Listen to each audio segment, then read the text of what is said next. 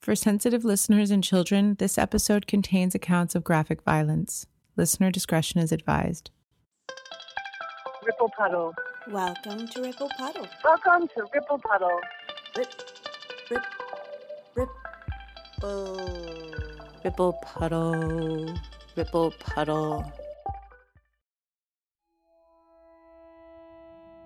Breathe out.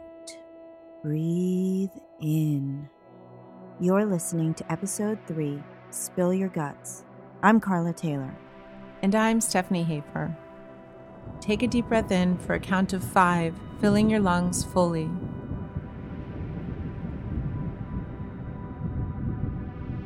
Now hold your breath for 5 seconds.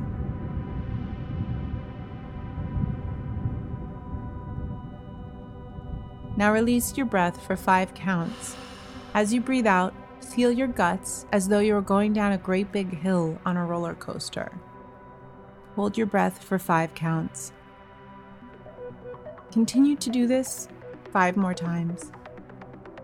Have you ever thought about all the things your gut does for you outside of digestive functions? Your guts, also known as the enteric nervous system, work symbiotically with the brain. And when you think about the fact that 95% of Serotonin is a chemical created by the human body that works as a neurotransmitter. It is regarded by some researchers as a chemical that is responsible for maintaining mood balance, and that a deficit of serotonin leads to depression. As I was saying, 95% of serotonin production takes place in the gut. It kind of all makes sense, doesn't it? Using your gut helps you let go of the things that no longer serve you. Following your guts means you're listening to and trusting your body. Your gut holds all of your primal, predatory information. Are you listening to it now? We are going to take your guts on a roller coaster. Let yourself go, pay attention, and remember to breathe. Ready to eavesdrop in? What is that thing you want more than anything else in the world? Listen closely to what your body tells you. Can you stomach it? Because the truth lives not in your head or heart, but in your gut. Here is Carla Taylor. I've always wanted to climb Mount Everest. I never want to climb Mount Everest. It's the kind of thought that keeps me alive, keeps me wondering. In my mind, I've stayed at base camp and adjusted to the oxygen levels. I've eaten what the Sherpas cook.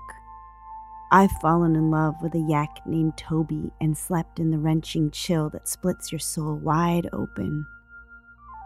Who is this person that risks life and limb to stand at the summit? Who is this that shimmies across horizontal ladders, bridging gaps above 100-foot crevasses of ice? Who is it that walks past the dead and dying to stand tall above the clouds? I imagine it to be like a god, a creature from Greek mythology, fighting against the man in the sky that blows curly cloud-like circles of angry wind. Because how dare she stand so close to heaven? Sometimes, in the middle of the night, I awake to the sudden terror of being trapped on a vengeful mountain, one that keeps me at its breast, long enough to throw me. I worry that my oxygen has been tapped, and pulmonary embolism will take this desire, this wild, wild courage to stop dead. And then what would I be? Wrong on the primary principle that defines me, that desire defeats biology. And I'm scared. Struck to paralysis that keeps me every march from joining the group of climbers. Because if I did make it to base camp, I fear it would be like standing at the precipice of this life and the great beyond.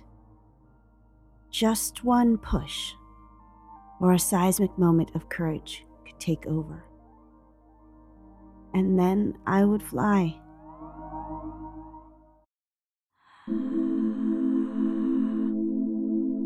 You've got courage and you've got bravery, both of which take guts. I see bravery more as an individual act, whereas courage is more selfless, done on behalf of others. Here's J-Bone's story.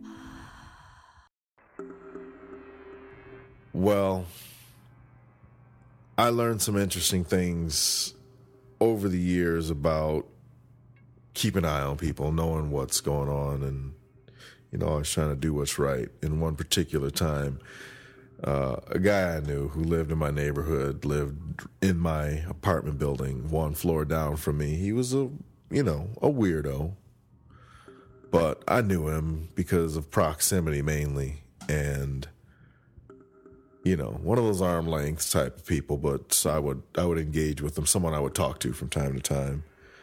Over the course of about a year of knowing him in this apartment that I lived in over on Wayne State's campus, he turned out to be a real creep. I worked at Wayne State, and reading the Wayne State newspaper, I would read different crime sections just to know what's going on, in my spare time. This was the summertime, and the area would clear out from students not being there over the summer courses, but the neighborhood was still there, so I knew a lot of people. And I guess where I lived, I had a pretty good idea of who was who. And when I read this one particular day in the crime section of the newspaper about a kidnapping and a raping of two women by a description of a guy that they put out there in the newspaper, based on where it was described that they were taken and where they were kidnapped from, and then as well returned to, made me just start thinking, well, who in this neighborhood would do that? And as I read the description, I thought to myself, that kind of sounds like... And so I thought about it for maybe about a minute and just, stirred it around in my mind, but was still compelled enough to pick up the phone in the office and call the Wayne State cops and say, hey, I read this in the newspaper about, the school newspaper, in the crime section about this kidnapping and this raping. And they're like, yeah. I said, well, the description sounds like this guy I know, and I gave him the name. And they said, okay, we'll look into it. All right, fine, and, hung up. A couple hours later, I get off of work and walk across campus home. As I'm a block away, I see a big, nice gaggle of cars, cop cars. There's some cop cars and then some detective cars, but there was a lot of them. There was like 20. And as I get closer, I notice they're at my apartment building.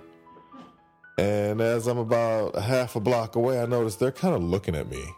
About 6 of them come surround me, and they're like, thanks for the tip. And I'm like, what do you mean? They're like, yeah, it was exactly who you said it was. So, yeah, we've got a lot of things against this particular person. They wouldn't tell me. They wouldn't disclose what it was. But they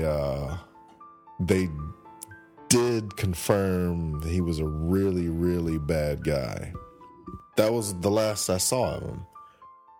My apartment manager, he was an ex-cop, so he knew a lot of the guys who were there, and, he kind of gave me a little rundown, and he was kind of a hard ass. He'd see me every now and then, and he'd say, "You're still alive?" And the reason behind that is because one day I'm in class a couple weeks later, and it's about a month later, and I got a page, 911 urgent,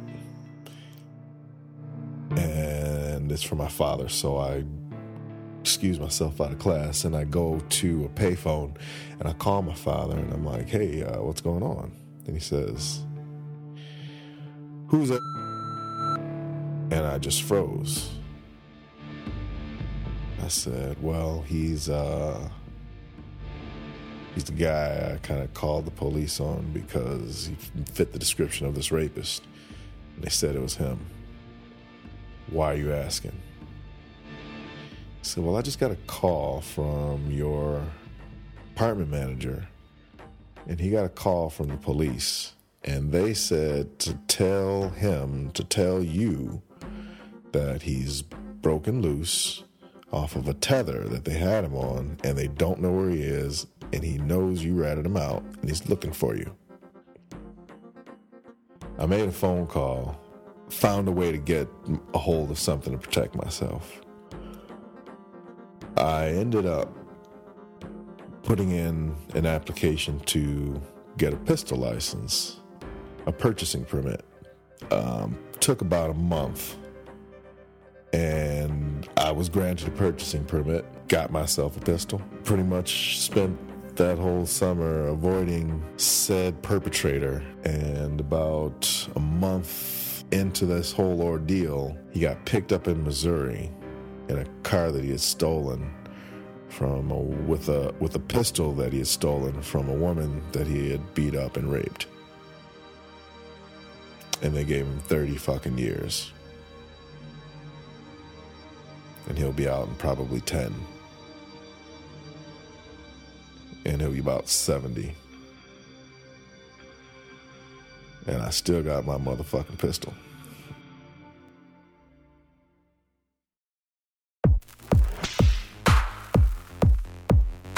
Hot tips.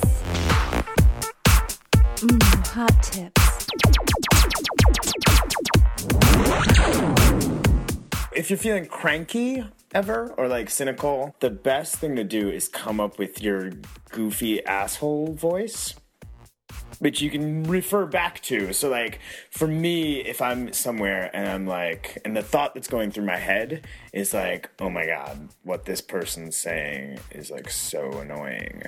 Then what I have to do is like say that out loud in my goofy asshole voice and like make it very silly that I'm thinking that, like call myself out on thinking that. So if that's going through my head and then I say, oh my God, what this person says, me too, yeah.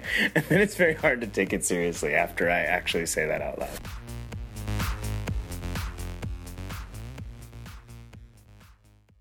This episode's Hot Tip is brought to you by Ryan Egensberger, a New York City sightseeing guide who studies history at Hunter College. Whether you live in the New York City area or are planning a trip there, consider taking a tour with Ryan. It's entertaining, informative, and often magical.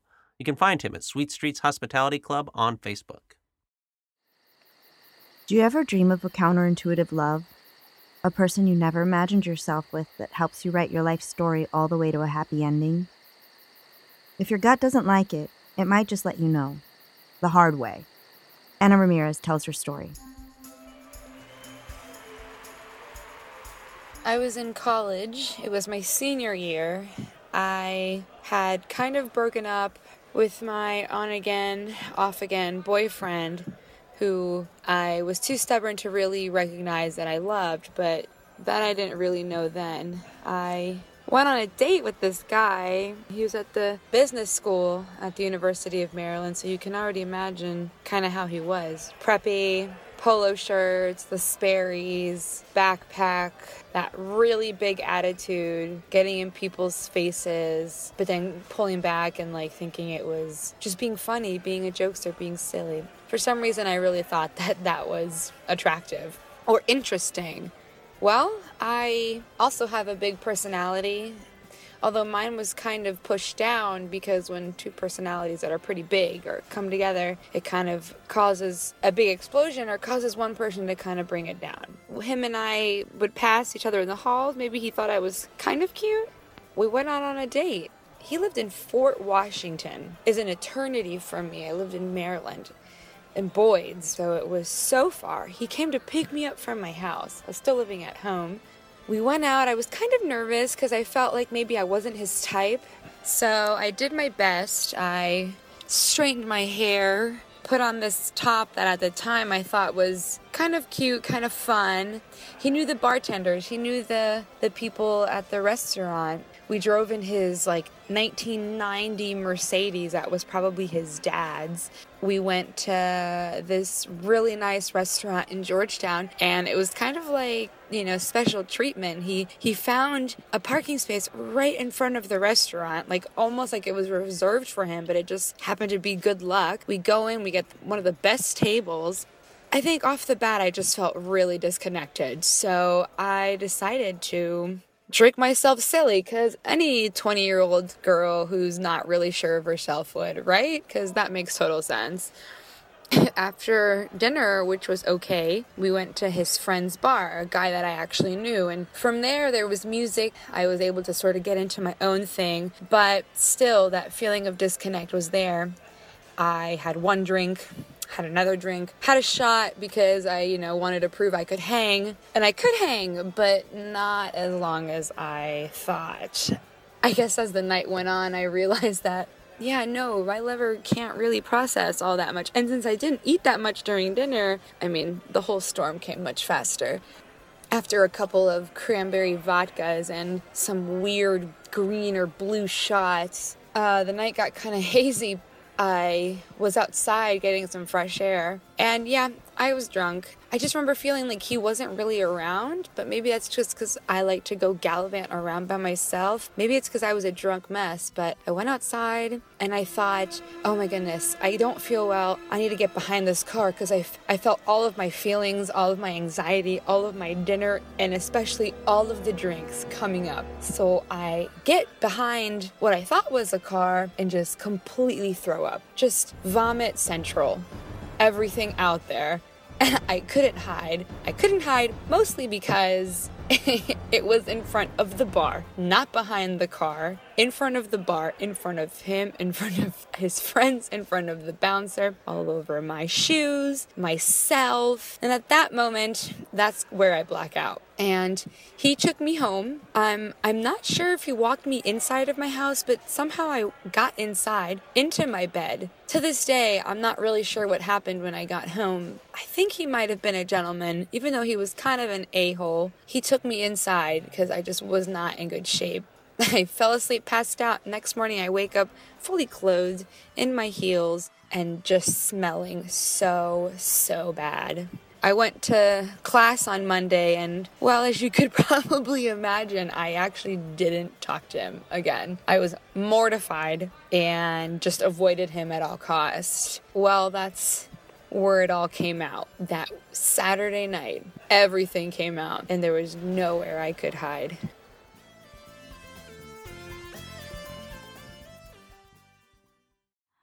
I like to play against my own intuition from time to time, just for the sake of spontaneity or in hope of tricking fate. Listening to your gut requires trust in not fearing that you will fall off the deep end of sanity. Without reason or excuse, that instinct can save your life. Larrabee tells her story. Listener discretion is advised.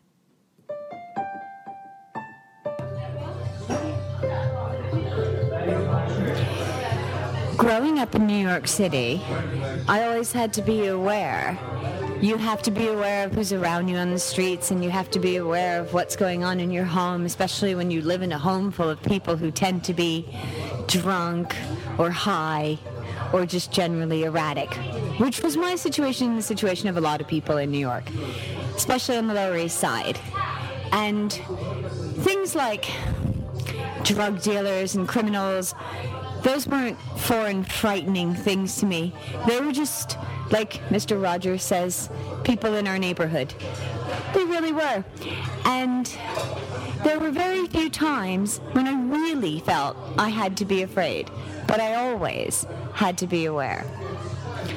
And I developed, at a very young age, the ability to very quickly take the temperature of a person, a situation, a room, a conversation, an event. Sometimes, when I knew that something was going on, I could tell when it was really bad because my spider senses tingled. As a little kid, that's what I always called it. My spider senses are tingling. I'd get a funny tingling feeling that started just below my shoulder, on my arms, and it would grow stronger and deeper and tingle more and more until it hit my chest. And then I'd get out of the situation as soon as I could. And this ability to sense things, to sense danger, served me really well. And I think sometimes kept me alive. As a teenager, I sort of took up with a tawdry band of lunatics. We were just a pack of teenage girls running around the Lower East Side in skimpy clothes who all wanted to be crazy artists, which was completely normal at the time, so we didn't stand out. We were really, one in a million. And it was me, Janetto Stiletto. We called her that because she always wore combat boots. Her sister Laurel, who played the bass, and a lovely Swedish ballerina who moved to New York City to dance on Broadway, but ended up dancing on 6th Avenue in a topless bar called Billy's. And as we'd sort of go throughout our little creative, not so creative, mostly high lives on the Lower East Side, we'd come across all kinds of characters. And, some of them weren't very nice, and I just didn't want to hang out with them. And others were fantastic and interesting and vibrant and lively and kooky, and writers, painters, singers, dancers, models, just everything. Everybody started moving in from all over the place. And Jeanette and Laurel were from New Jersey. And they grew up with a single mom, kind of a lower middle class background, but they had food in the house and they pretty much knew what they were walking into when they came home. And my Swedish ballerina topless dancer friend grew up in a lovely semi-socialist environment where everything was very safe. So in that context, I was kind of the street smart one, and I knew it.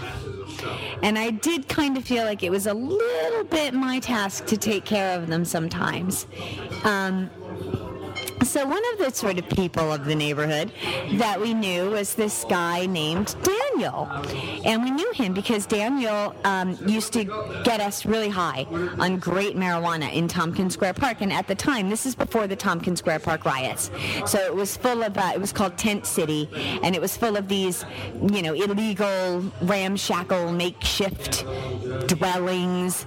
They were, but they some of them were quite nice. They had beds, they had electricity. They'd tap the street lights in New York City, and they'd have electricity, and they'd have gas for their cooking.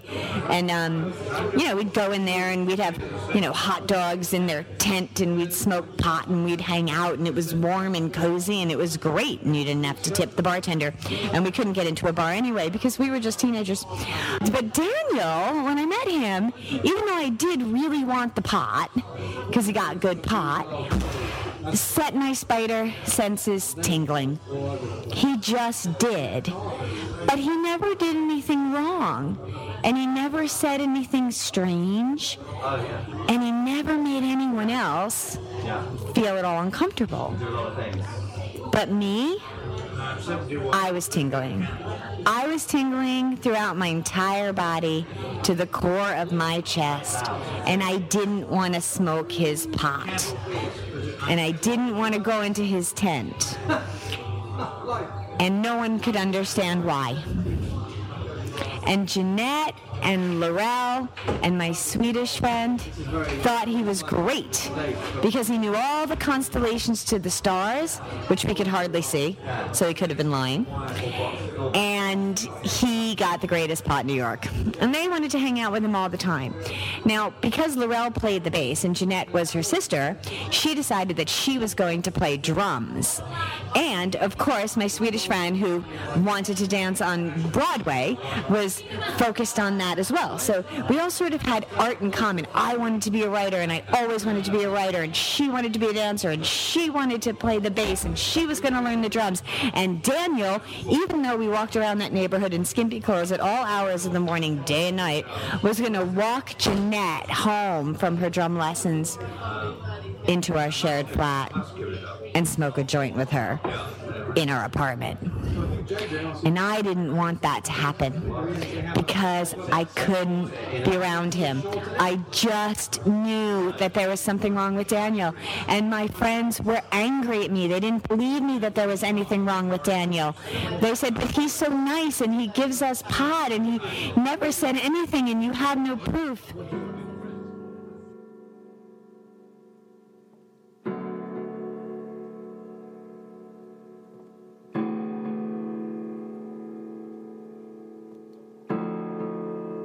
Whenever I was around Daniel, even though he was smiling and wearing a tie-dye shirt and sharing marijuana with us and had sort of, hippie, long, golden hair and was sort of working his Jesus-y vibe, I always felt like I didn't want to physically be too close to him.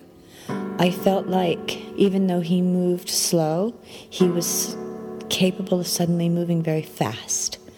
I felt like he could physically grab me at any moment. When Jeanette and Laurel and me couldn't find our Swedish ballerina topless dancer friend, we all said, oh, maybe she got a boyfriend. But I knew something was wrong. And I knew that Daniel did it. You see, Daniel didn't want to sleep in the park anymore. And she had a rent-stabilized apartment, and he loved her apartment. And when she went away, he even stayed in her apartment for her and watered her plants. And I didn't think that was a good idea, but no one listened to me. I knew things that they didn't know. I just did. Well, then a week went by, and then 2 weeks, and she still didn't answer her phone. And when Jeanette went around to the house, only Daniel was there. Daniel, who used to walk her home from her drum lessons late at night so that she would be safe. Daniel, who used to give them pot and was everybody's friend. But Daniel, who always gave me the creeps, was there. And she wasn't. And she was just gone. And then we heard rumors. And the people in the park said that Daniel had made soup for everyone, all of the other homeless people, which I thought was strange because Daniel never had a job and he had lots of pot, but he never had any money. So why would he be giving out food? And then everyone said that Daniel killed our Swedish friend because he wanted the apartment, and he told them when he was high. And he was getting high on a lot more than pot. And I believed it. I knew it was true. I knew she was dead. And none of us had reported it because we didn't go to the police. Because back then, if you went to the police, they weren't culturally considered helpful. We were afraid of them. They weren't our friends. It would be our fault. And we didn't trust them. A lot of the police made my spider senses tingle at that time in New York City. Eventually, Daniel was arrested. And when the whole story came out, it turned out that he killed her. My Swedish friend, he cut her up into little pieces, and he boiled her and made soup and fed the soup to the homeless people. And he put her head and her bones in a Port Authority locker. And when they arrested him and searched the house, they found the key. And then everyone knew where my Swedish friend was, and then everyone believed me.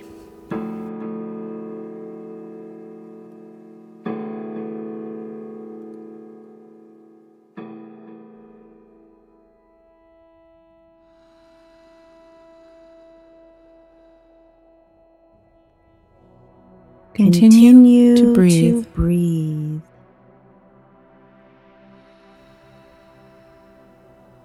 The truth is a funny thing, a loved and hated thing. Can you tell the truth? Speak from your guts and honor yourself for telling it despite the reaction of others? And can you hear the truth and respect the person who speaks it? JJ shares a story.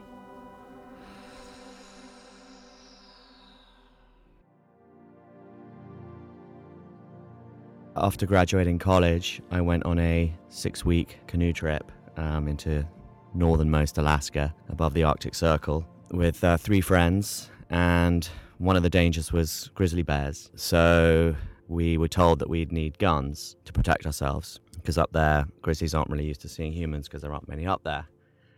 So we bought some guns. I bought a .44 Magnum, and the guy in the gun shop said probably actually wouldn't do much good. And everyone made jokes about your best bet is to shoot your friend in the leg and run, or just shoot the gun in the air and try and scare the bear that way. Otherwise, .44 Magnum, even though it's one of the biggest handguns, you're more likely just to injure the bear and anger it. They're ridiculous animals. They can run, the 100 meters in, I don't know. I mean, they can run 40 miles an hour. So you can shoot it through the heart and it'll still get to you, So we went to Alaska with these thoughts in our heads and packing our guns. So my friends had shotguns. We went through the whole trip. We saw grizzlies. There was no problem. We didn't shoot our guns once. There was no, shooting at tin cans or shooting at targets. We were very just respectful of it was a beautiful, serene, wild place. And we went through the whole thing without making any noise with our guns, which was good. So get back to New York, and I think having a gun in New York is illegal, but I didn't know what to do. I didn't want to register the gun, so I just put it in my closet. I thought, what harm is it going to do? I'll just put it in my closet and leave it there. And then a friend of mine, actually one of the guys was on the canoe trip. Twice a year he has a big gathering up at a house in Vermont, a summer gathering and a winter gathering. I think this was the summer gathering, so I thought this would be a good opportunity. I'll just take the gun up to Vermont and kind of bury it in the attic, or literally bury it outside and just not have to worry about it. So I got it all ready to take up. I didn't have a car then, so my friend who had the house set me up with these 2 women who were going up for the weekend, and I'd never met them before. They were very nice. They picked me up from my apartment on 27th and 3rd in their rental car, and we made our merry way up to Vermont. I didn't tell them that there was a gun in the trunk. I probably should have done, but I just thought I didn't know them. Just better that they don't know. We're driving up through Massachusetts, and this woman, Charlotte, who was driving, was speeding and got pulled over. My heart started beating, and I thought, just stay calm. I was sitting in the back seat, had my sunglasses on, but I was probably hungover. The policeman walks up, and he just looked. I don't know if you've seen the Massachusetts State Police, but they look like Mussolini's personal guard. They've got the sort of the jodhpur flared out trousers with the high leather boots and the funny kind of caps and leather straps, and they just look ridiculous, but very kind of officious.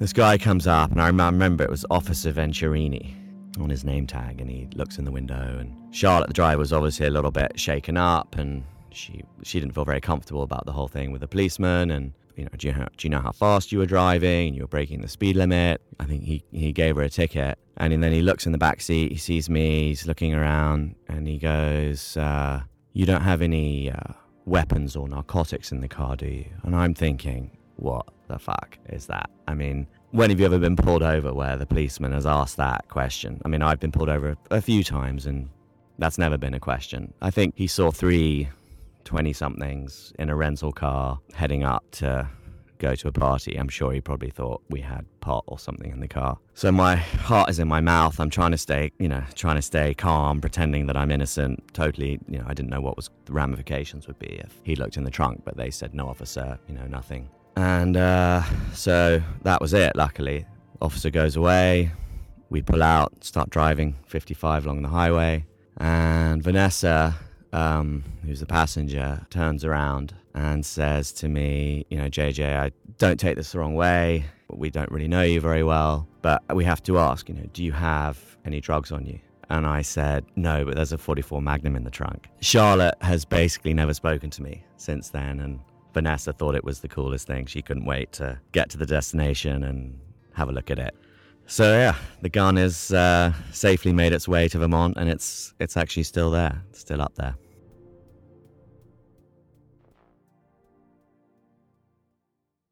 Stay true to your guts. And in case you haven't noticed, by guts, we mean your soul. Listen to it. Trust it at all costs. That's what you have to do to keep it alive. In binary code, a binary code represents text or computer processor instructions using the binary number system's 2 binary digits, 0 and 1. A binary code assists a bit string to each symbol or instruction. Be a 1 and not a 0. Stephanie Hafer is number 1 in this next piece.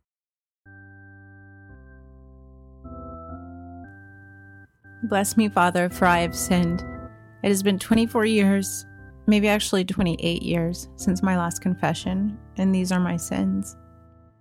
28 years is a long time. How are you going to remember all of your sins if you can't even remember what you had for dinner last night? I had lasagna for dinner last night. You need to come to confession more often. Every week. It's just so scary and weird. Why do I have to tell this old man what I do? I don't know him, and he doesn't know me. And anyway, he doesn't actually care about me. Okay. Go on. I believe in God, but I also believe in aliens.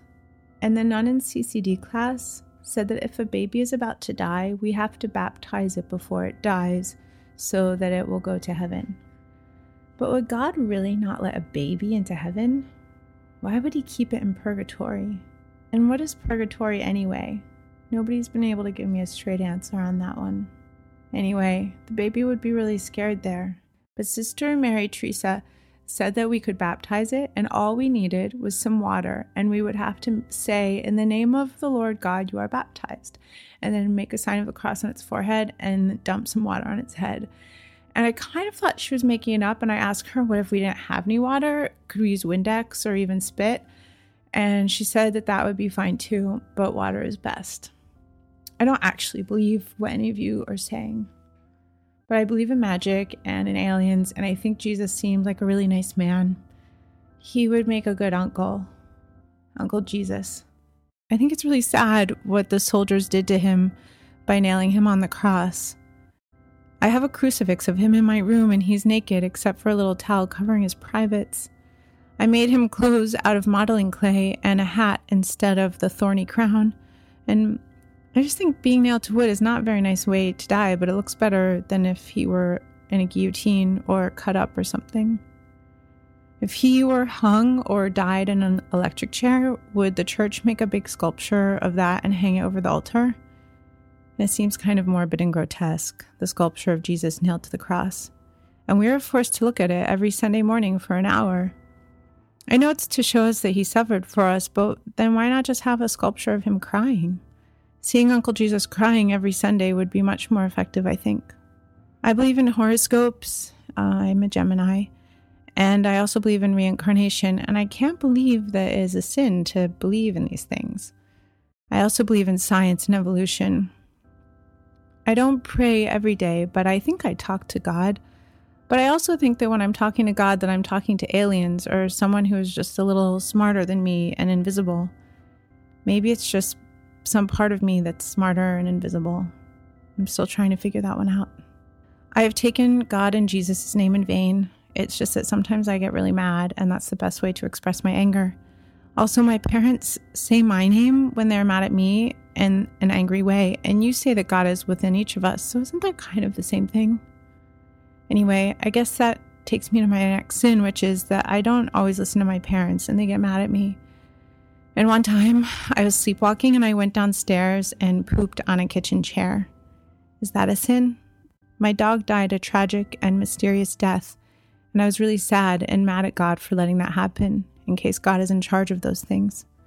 I feel like I'm being forced to listen to lies when I'm in church, and why can't I be a priest if I want to? We play church at home, and I'm priest Stephanie, and my friend Amy, who plays piano really well, is organ Amy, and my friend Susie is Sister Susie.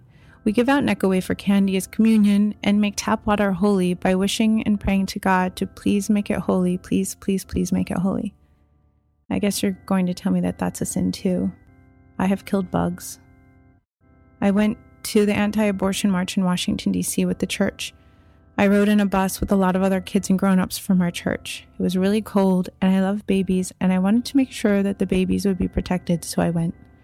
There were a lot of people with signs there, and they had really gross pictures of bloody babies, and I didn't understand why people would kill babies.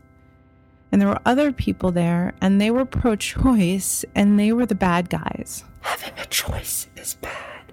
Anyway, the more I grew up, the more I learned about both sides of the story, and I believe having a choice is a good thing. And wait a second, you, the grown-ups of the Church of the Nativity, you used me. I was a kid, and you dragged me and a bunch of other kids to a protest and had us hold signs that said, "Stop abortion now." Ugh. Anyway, I ended up having an abortion. I stopped going to church because it's so boring and my parents can't make me go anymore, and I'm 18 and I do what I want. I work on Sundays a lot. Is that really a sin? I had sex and I'm not married. I enjoy sex. I like my body. And why is my body any of your business? Why do I need to tell you if I masturbate? Do you masturbate? Go on. But since that's on the list of sins, I'll tell you that I've been masturbating since I was little. Like, really little. Like a lot of kids do. I would hump my stuffed bear and I would have tiny little orgasms. My behavior was a normal and healthy response to having genitalia. I do not think it is a sin, and I think you are a creep if you think my sexuality is any of your business. What I do with my body is my business, and what I choose to talk about is my choice. There's that word again that you don't like. Go on. I've been envious, unkind, proud, revengeful, jealous, hateful, even to those I love the most. I've lied, I've gossiped, I've been lazy. I've abused alcohol and tried lots of drugs. These are all sins, and I am a sinner. I stole an orange from the grocery store in high school and a shirt and pants in college on a dare. I've been sexually assaulted by a teacher at my high school. Was that my fault? He was a creep too, thinking he had some control over my body. I've been roofied by a coworker, a bartender at the restaurant I worked in at Manhattan. Wait, that wasn't my fault either. I just quit the job so I would never have to see him again. Another creep. You've just heard Carla Taylor, Jay Bone, Anna Ramirez, Larrabee, JJ Hillwood, and Stephanie Hafer. Special thanks to Ryan Egensberger. Ripple Puddle is produced by myself, Stephanie Hafer, and Carla Taylor. Theme music by Stephanie Hafer, Hot Tips theme by Carla Taylor, and Broke for Free. Thanks for listening. Please be sure to check out our website, www.ripplepuddle.com, where you can find more information about our next episode. We'd also love to hear from you. Yes, you. If you have a story to share, email us at ripplepuddle@gmail.com or call us at 313-389-6013. Here's a teaser for episode 4, Superpowers, due out February 2nd.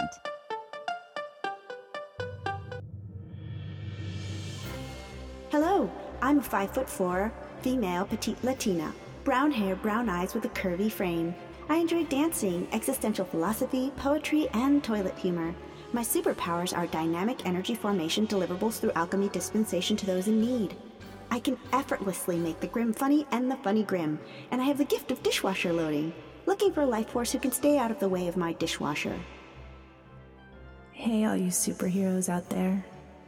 I'm average height, average weight, with average brown hair, and average across the board. I enjoy flying in my dreams, long walks and conversations, and discovering something new. My superpower is dreaming of things before they happen. I'm looking for that special someone who can defy gravity and really fly. Come save the world with us for episode 4, Superpowers, February 2nd, 2015. This and much more. This is Uncle Isos. Come on in. The water is great.